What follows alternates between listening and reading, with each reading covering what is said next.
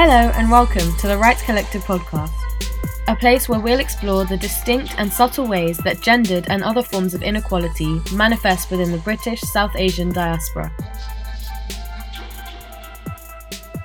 With this podcast, we hope to vocalise the lived experiences within our communities while inviting dialogue with those who engage with it. This season, we'll be focusing on how our identities have been shaped by our culture, religion, gender, sexuality, upbringing, and more.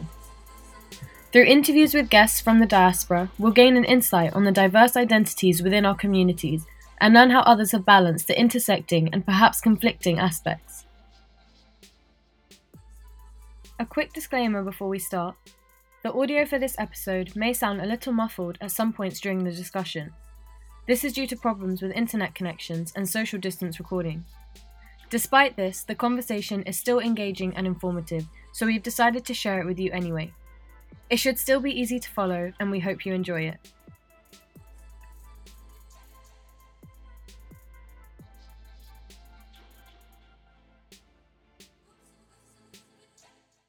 My name is Chandrima, and I'm really excited to have the fabulous Shani Dhanda with us today. Shani is the founder of the Asian Women's Festival and Diversibility UK. She is one of the foremost disability advocates in the country, and I'm really excited to chat with her on this podcast episode. So thanks so much, Shani, for agreeing to do this interview with us. We're all very excited to have you on the podcast today. Just to start things off, maybe you can give us a little bit of a background about the amazing work that you've been doing around disability and also around representation for South Asian women, and maybe a little bit of background about where you grew up, where you came from, and so on. Sure, yeah, so thank you for having me. It's a real honour to be part of this.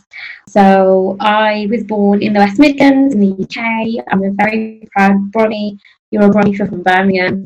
Yeah, I was born into a big South Asian community and quite a strict Sikh family. I have an older sister and a younger brother.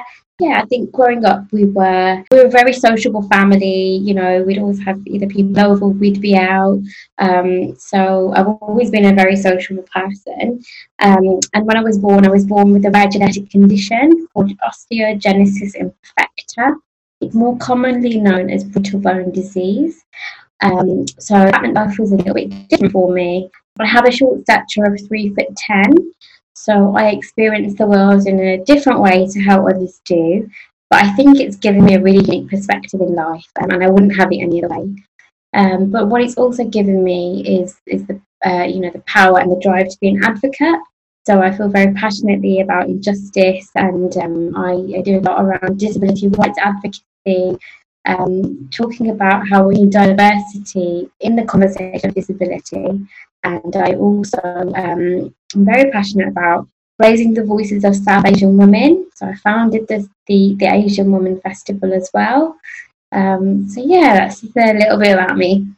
Thank you. That's really awesome. You said that you grew up in a very sociable family and they had like a Sikh background as well.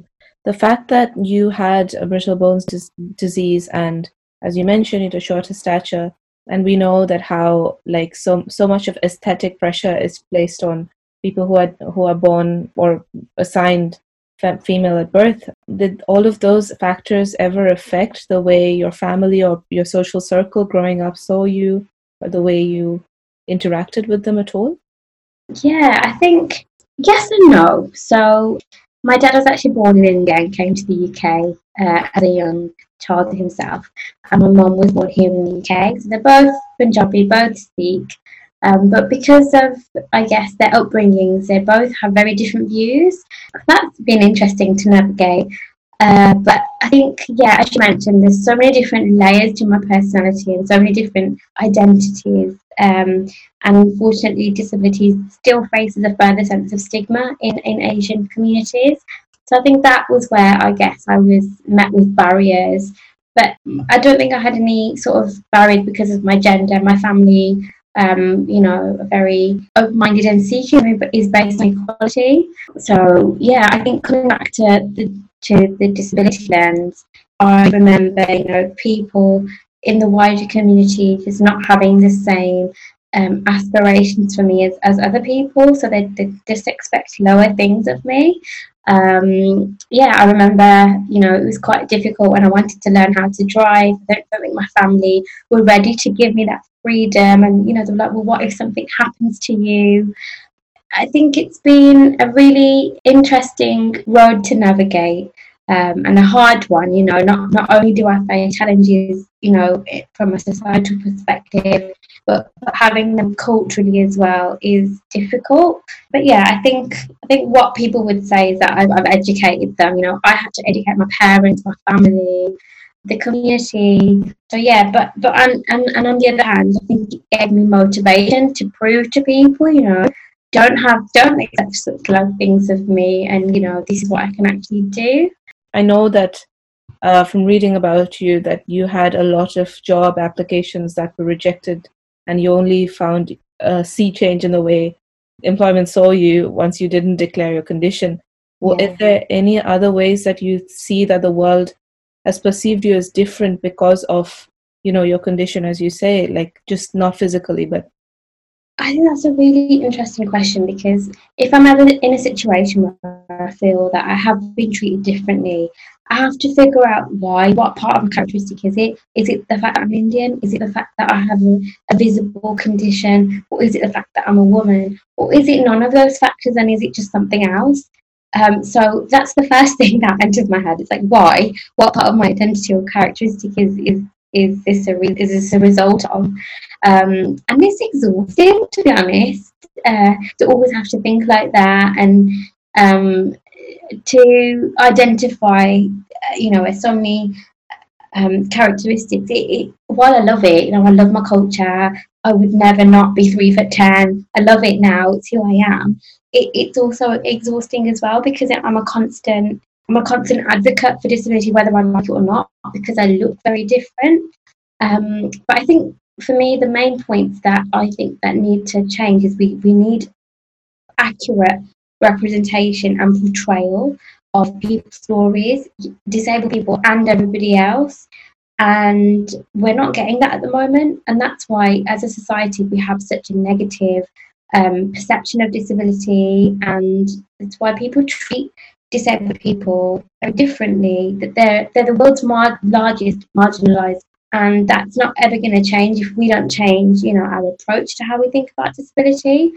I'm not disabled 24/7, and that's what people don't understand. So I think brands and businesses have a huge role to play in changing that narrative, being more representative. It wasn't until I was on my own TV screen did I see a woman of colour who had a condition being represented. Now, I fought really hard for that representation, and I fought very hard to get seats at tables where they didn't want somebody like me, or they didn't really consider that my voice was needed. It's been challenging, but I'm glad that I've been able to make some change, and I've just helped being able to change the narrative and help be part of that representation. I mean, you've done a fantastic job, like with the Diversibility card. For people who don't know, this is the UK's first official discount card for disabled people, because there are many financial pressures that people encounter who live with conditions, and this card gives a discount. But I mean, even with this amazing work, like we see the success stories, like I can't imagine what kind of a toll it has on you mental health wise, and how did you cope with that?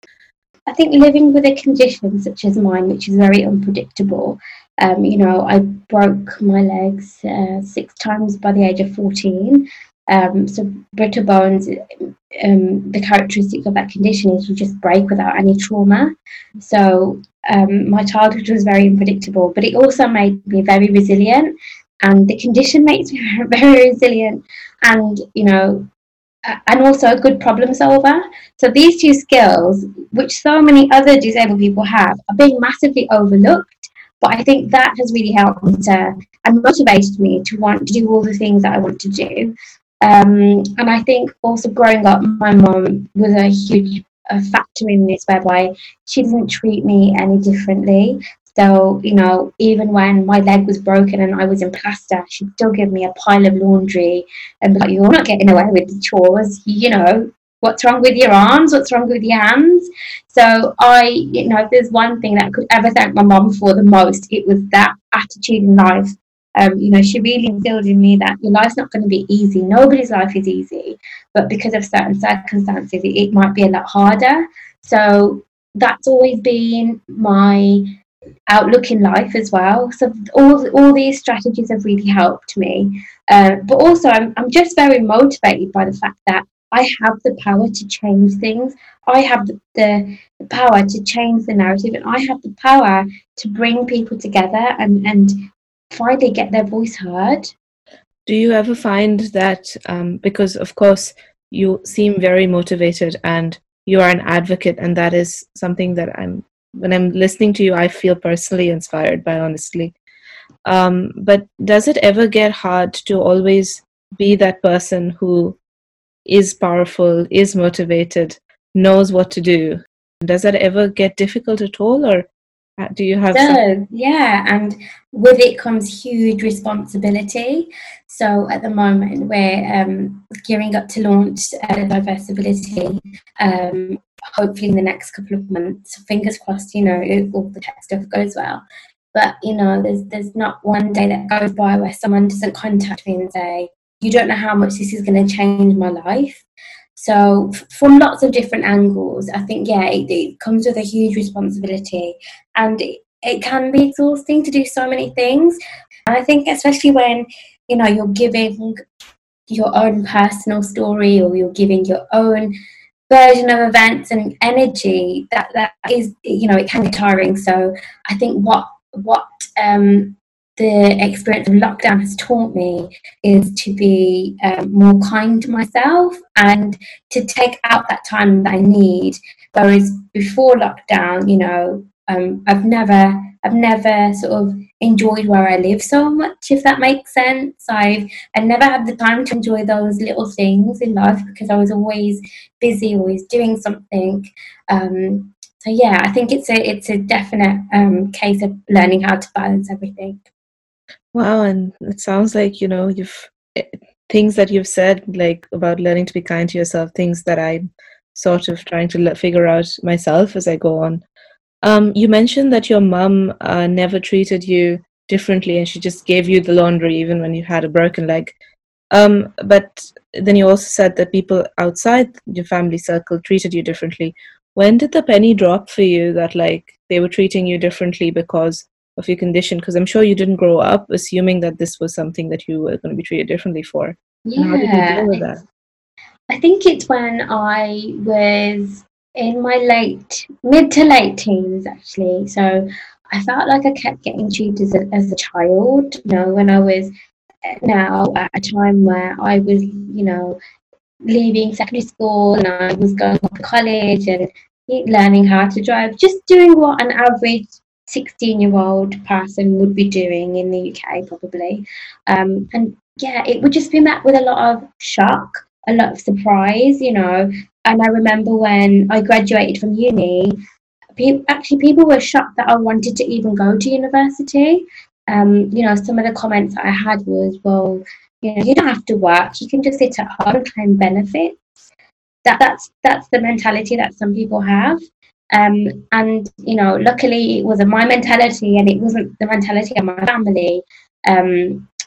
So yeah, I think that's when I realised that, wow, people really expect different things from me, and if they were talking about their own children or anyone else in their family, they probably wouldn't have that same approach.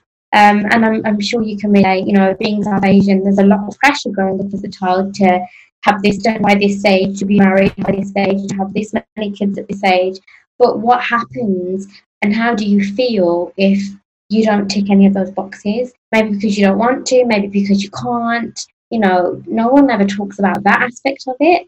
So yeah, it's a lot of pressure. Did you feel that pressure, getting a job, getting an education, getting married, etc., that did you feel left out when that pressure was put on maybe your other peers, friends? I don't know if you had friends who grew up South Asian as well, and you saw that they were getting pressured for these things, but you weren't, and then you realized, well, it's probably because people see me differently. Was that a Yeah, thing? I think mainly with the marriage topic. So for sure, I mean, when a girl is born in the South Asian community, everyone is talking about marrying her off straight away, right? Like the day she's born. Hopefully it's changing now, but I'm 32, so that happened in my lifetime. So I think that's the only time where I've probably ever been able to make ever been made to feel left out. But on the other hand, I see a positive in that as well. Like, I don't want to be pressured to do that. Like, if I want to do something, I'm going to do it anyway. And my family know that. Like, they know me now. I'm going to just go off and do what I want to do. So on one hand, like, yes, I have noticed it with that topic, but then on the other hand, I'm also probably one of very few South Asian women that haven't had that pressure, which I also appreciate. So again, it's looking at both aspects.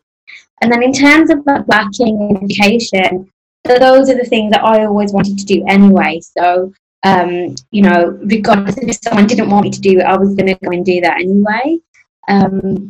So yeah, it's so interesting how I think culture plays a huge role in your life, your upbringing, your outlook, even if you don't consider yourself to be hugely, cultural or even religion. I could say the same for religion, but it does play a huge role in shaping you as a person and your thoughts and how you're made to feel.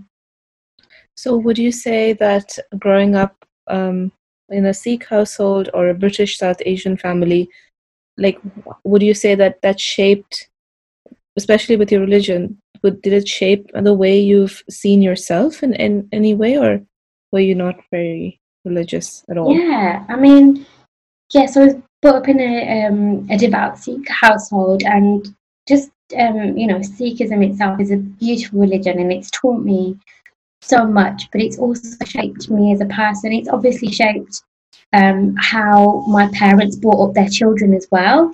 And I think what I really appreciate in the values of and the ethos of Sikhism is equality, and how whoever you are, whatever gender, whatever, it doesn't matter. Equality is first, and we're one human race. And with everything that's going on in the world at the moment, especially with also heightened awareness around Black Lives Matter, I think that's the main thing that's coming out at the moment. Equality, we're one human race. So that's actually helped me as a person to accept the fact that I have a condition, to accept the fact that I will always be and look different.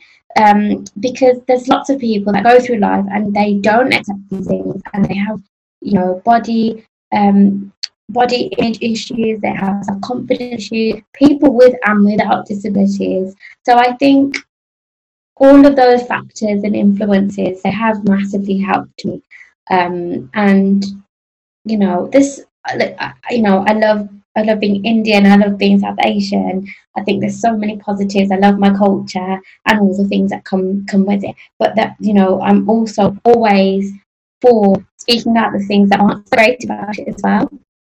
What are some of the things that you think are most urgent around the conversation around disability in either Sikh or South Asian culture? I know it's not very well spoken of. Yeah, I think definitely. I think probably a lot of ethnic minority communities, disabilities seen as, could be shame, stigma, because there's so many different explanations that people have as to why someone is disabled. So in Sikhism, for example, if you're born with a disability, you've done something bad in your past life. And I've actually had people say that to me, and it didn't sit well. Like, yes, I consider myself to be Sikh. Yes, I was brought up in a Sikh household, but what if I don't believe in past lives, and all of a sudden someone's putting guilt on me? It's almost like they're putting their guilt on me, and it's like, well, I don't know if I believe in that, and now all of a sudden I feel burdened with this notion that I did something bad in my past life, and that's really hard to live with. But also, as a disabled person, or as me, not just as a disabled person, I guess at a young age, when I started to go out on my own, at the age of 16 when I was going to college, I soon learned that you just can't listen to everything that everyone says. You have to have some sort of mechanism to just get on with your life. And because if I did think about what other people thought, or listen to what other people said, then I wouldn't want to leave my house. People stare at me, take photos of me, make videos of me, walk down the street, just going about my daily life. And that is enough to make people feel very uncomfortable. But unfortunately, my height's not ever going to change, and it will always be a point of fascination for people. So again, that's why we need to change the narrative of disability. That's horrible. Like, I want to say I'm surprised that people do it, but I'm not. But I'm still like, horrified that this was happening to you. A good friend of mine also has a condition that people term as disability, and she has always told me that she's really frustrated with the hero portrayal of disabled people, like people saying, "Oh, you're so strong, and I can't believe you've done as whatever you've done, and you've gone to college." Like, what's your stance on that? She says she finds it very tiring. I totally agree. People I don't know just come up to me and say, "Oh, you're such an inspiration," and I'm like, I know they mean it from a really nice place, but brushing my teeth doesn't make me an inspiration. Do you know what I mean? It's like, if I've done something inspirational, then yeah, fine, I'll take that compliment.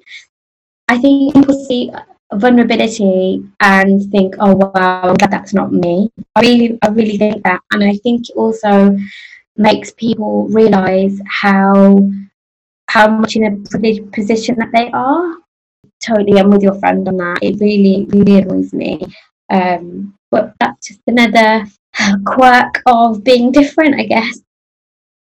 Yes, this sort of ties into the whole thing that people see you as your identity instead of an individual human person, and somehow these things take away from the humanity of and that's what I was thinking when you were saying that people were taking videos of you. And yeah, I get the whole being different part, but it sounds just so bad in that sense. And it's actually worse when I go to India. It's even worse there. And yes, I know cultures are different, but it's and I love to travel. I really have travelled extensively, and what I enjoy is seeing how different cultures react to me and my condition. And people are always curious regardless.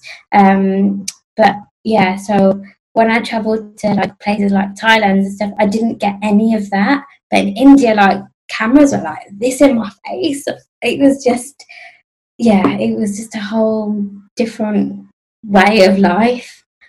How did you deal with that? Did you tell people to back off, or? Yeah, absolutely. But it depending on what I find is, if I'm on my own, it happens a lot more. But if I'm with other people, it happens a little less. And also, especially in India, actually, if let's say I'm the one paying for something, and I'm giving my money or my card over, they'll always talk to the person who's with me, rather than, and I know that happens here, but it happens constantly there. And I felt like, why? Like, I'm talking to you, I'm paying, talk to me.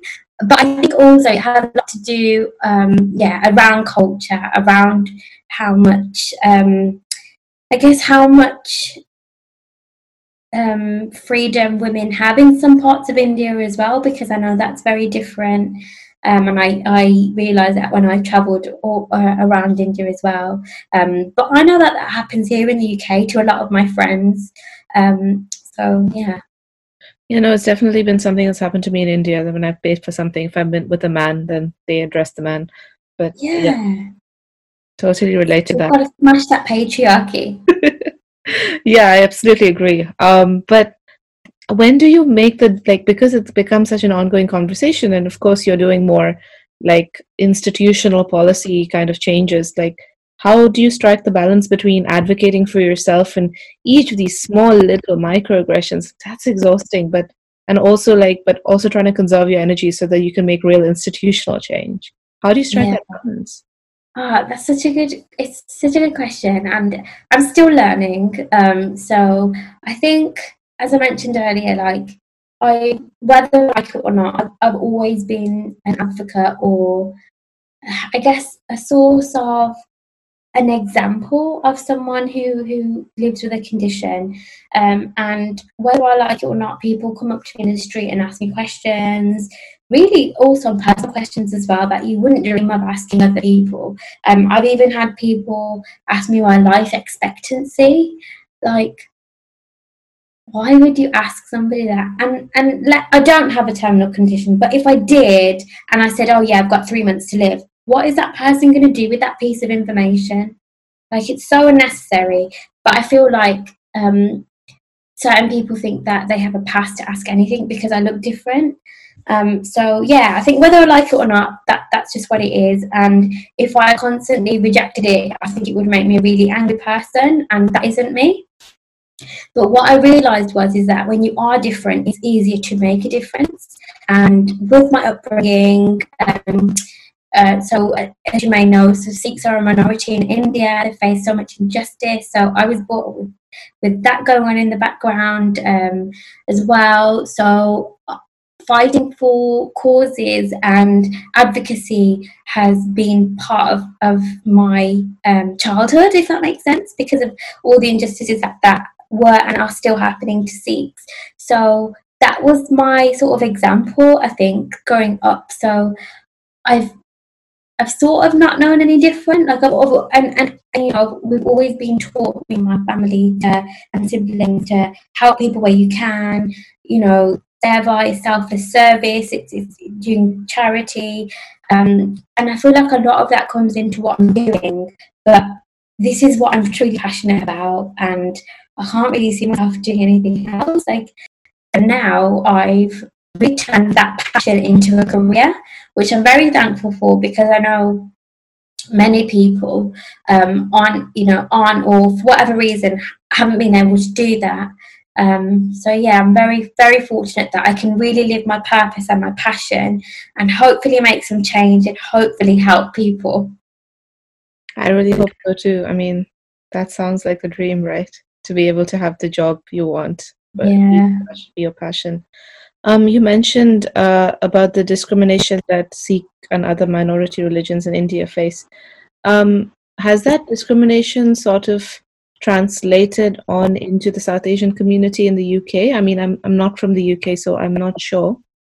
And also, you mentioned that like disability is a difficult conversation in the South Asian community. Is that true of the Sikh community as well, because of its emphasis on equality? I think especially amongst South Asian communities and in conversations that involve the government, because Sikhs have been sort of branded as, freedom fighters, and then that can also get translated into some kind of extreme examples as well. And then when governments talk and meet, then they kind of get, one version of events. So I think, yes, definitely from that perspective, it has translated. And, I really want it to change, but I don't see how it's going to. Sikhs are still a minority in India, but we're a very large community here in the UK. And I would say a well-respected community as well. I think, if we were to ask anyone on the street, they would I think know about the work that Sikhs do in terms of their charity work, their seva. So that it's great to feel part of that and part of that community. And then the second part of the question, so the perception of disability within Sikhism, I think yes, it's not great. I think even though we focus on equality, I think perhaps maybe we're slightly more, no, I don't want to say tolerate, but I can't think of another word right now. But I think when you have factors such as religion and culture, and quite often one can be really opposite of the other, it really confuses things, and then people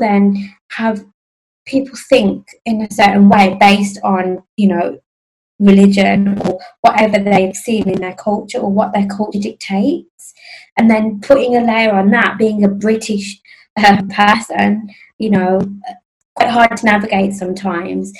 But I think there's such a long way to go for all South Asian groups and communities in terms of disability. I've got many friends from lots of different parts of South Asian communities. We have the same experiences. We share the same experiences because our culture is so similar. So I think there's such a long way to go. So you mentioned that like you were used to, or not used to rather, like you had a background for advocacy because of the way Sikhs were treated within the South Asian diaspora. But then it makes me really sad to hear that, I mean, that, people with certain conditions are treated poorly within the Sikh community. And, I have had personal experience of advocating for one of my identities, but the larger group within that identity then marginalizing one of my other identities. And I don't know, how do you face that at all? And how do you resolve that in yourself, that you want to be an advocate for Sikh people, but also, if they're treating you poorly because of your condition, then that feels like a betrayal in some aspects. Yeah, I mean, the example I gave, it's not the main experience that I face. It's certain cases or certain groups of people, and I have to say it's probably the older generation where I face the most sort of experiences like that from. And I think obviously because of the generation that they are, and we're in a totally different time now. So what's happening now is that people of my age are either developing conditions now, or their children are being born with certain conditions or impairments. So I think now we have in this society, we have certain groups, charities, organisations they're able to go to help. Let's say someone of my grandmother's age, she wouldn't have had that. Or if it did exist, she wouldn't have known where to go to get that support. Her experience would have been totally different, which is what also creates barriers. And then because in our culture we are very secretive, I feel as South Asians, we never want to tell people the negative stuff or the things that might be a source of shame. Those attitudes get then passed down to the British-born children, and then that gets passed down to the British-born grandchildren. So that's why I feel there's so many topics that are still taboo in the South Asian community that aren't taboo in other communities. That's a lot of work that we do at Asian Women Festival as well. So we're there to smash stigma and stereotypes. Yes, we're the Asian Women Festival. We cover all parts of South Asian society and community. So we're always talking about taboo topics as a forefront. I think probably it's probably what led me to actually found Asian Women Festival, because I was so strong in my disability advocacy, but that wasn't all of me. What about the rest of me as well? And what about everything that shapes who I am and what I look like, and the food that I eat? So I think that has a lot to do with how Asian Women Festival was born. That's amazing. Like, what was the story for founding that? How did you start? Like, what gave you that idea? Then, and how did you get the traction? So I was actually looking for an event to go to myself with like-minded Asian women. It got to a point in my life where I have lots of different friends, lots of different circles. But growing up, I didn't really have lots of Asian friends. So I went to a special needs school. The majority of the people were white. So mainly the South Asian people that I knew were, my family, my cousins, or my family friends. Like I didn't I didn't have too many of my own, and I really wanted to find that and find like-minded people like me. But having said that, I always felt that my views were a bit different to maybe other people's around me or of a similar age.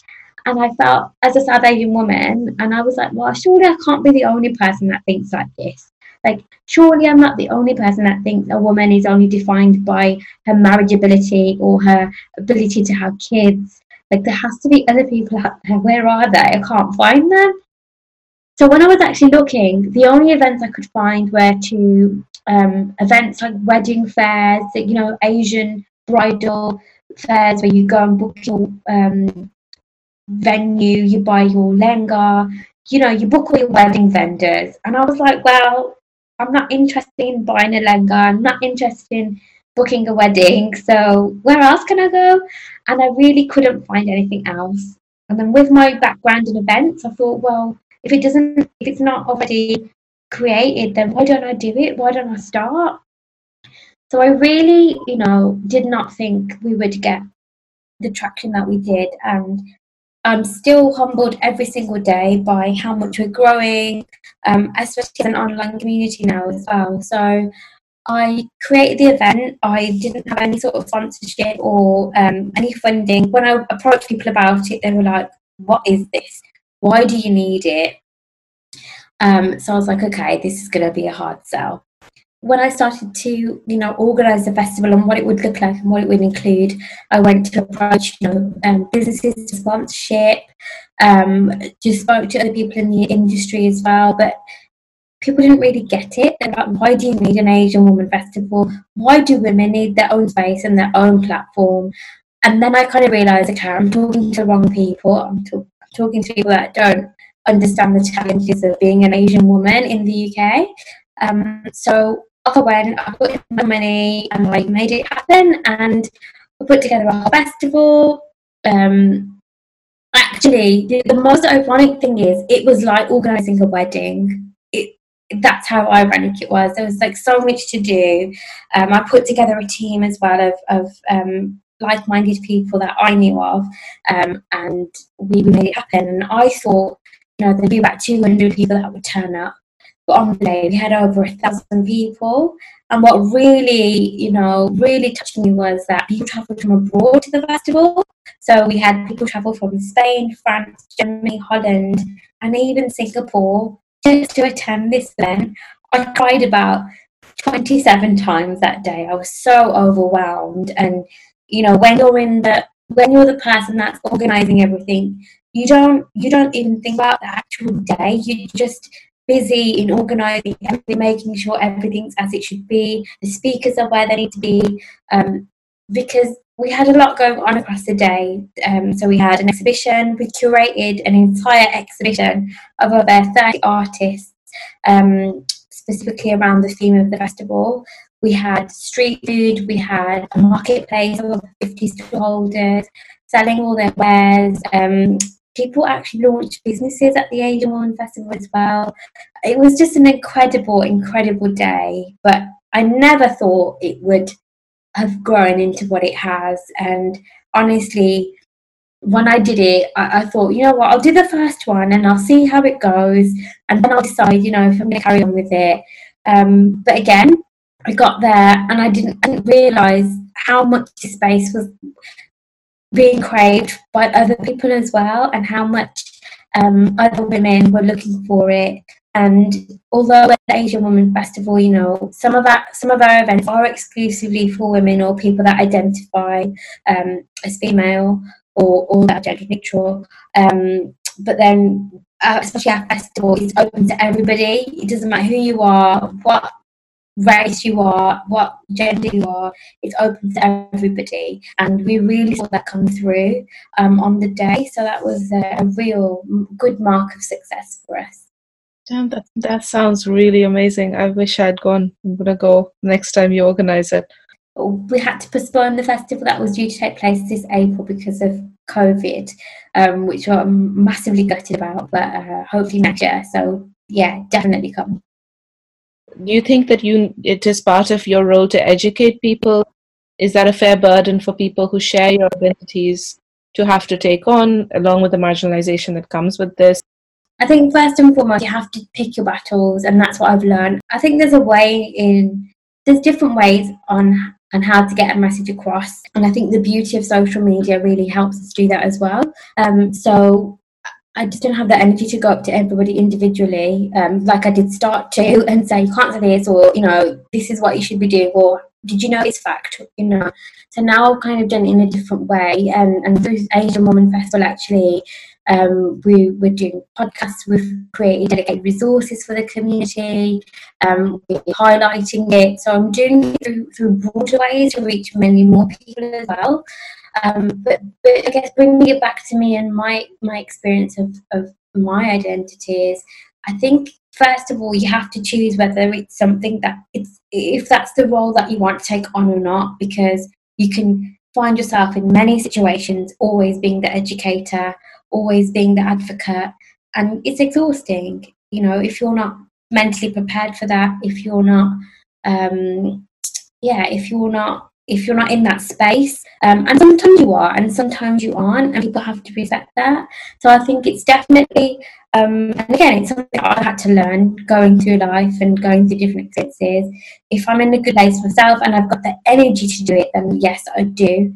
But if I'm not, then I might choose to pick that conversation up with someone another day, or I just feel like what, I'm not going to make any difference here. It's just someone that wants to have their say, and it'd be like speaking to a brick wall. Then I choose not to, and I choose to conserve my energy. So I think it definitely depends on the topic and the person. But thinking about it, I think especially when talking to people and businesses now about the Asian Women Festival, like a year and a half on, I don't feel I've had those ignorant conversations. We've got some amazing people that want to support, and they're not South Asian, and they don't understand the issues that South Asian women are facing. But when we're sat down and we're talking, they're like, wow, I would never have known this. This is something I really want to support. So I think that's really encouraging to see, whereby it was so hard to get the first festival off the ground and get that support. Now, we're much further into it, and we can actually demonstrate what we're doing, and the impact that we're creating and the people that we're helping. I think that helps. It helps us to tell a different story as well. Yeah. I think the key thing is to sort of pick your battles and know thyself, to know when you want to engage. Yeah, this has been such an amazing conversation. I feel like I've learned so much. But looking forward, if you had one main hope in terms of in the next 5, maybe 10 years, to improve life for people who are South Asian, who sometimes have a condition that people see as being disabled. Yeah, I mean, I'm often asked questions like this, or a similar question to what you've asked, and I always say I want people to be kind to one another. I think it's a bit lacking a lot of. It feels that anyway to me personally, especially with everything that I'm seeing happening in the world or in my own community. And I think, wow, if people just stopped and thought, am I being kind right now? Is this helping? Is this behaviour good or bad behaviour? I think that is the first thing that I want to. That's my first hope. I want people to be more kind. I want people to look out for one another more. And secondly, I want people to really understand and get to learn about how marginalised people in their communities as well as wider society are feeling, and how exhausting it is to constantly feel like you're having to fight a battle just to go about your everyday life. Because I feel we all have a collective responsibility as a society to change that, and we can change it. Thank you to our listeners for joining us. We hope you found this episode as insightful as we did. Don't forget to hit the follow button to stay tuned on our upcoming episodes. You can also find us on Instagram @Rights Collective, on Twitter @TheRightsCol, and on our website therightscollective.com to learn more about what we do and our other projects. Show notes, which include all information and links mentioned in the episodes, can also be found on our website. Don't let the conversation end here. Using the hashtag #TRCpodcast, let us know how you navigate the complexities of your identities, what works and what doesn't, and what makes you feel most yourself. Before we go, we'd like to thank Inaya Hussain for editing this episode and producing this season of the podcast, and US-based artist and activist Kaki Kazi for the amazing cover art. A huge thank you also to Substeppers, a British-Asian duo, for the music. To listen to the full track and more of their work, check out the link in the show notes. Thank you for listening and see you next time.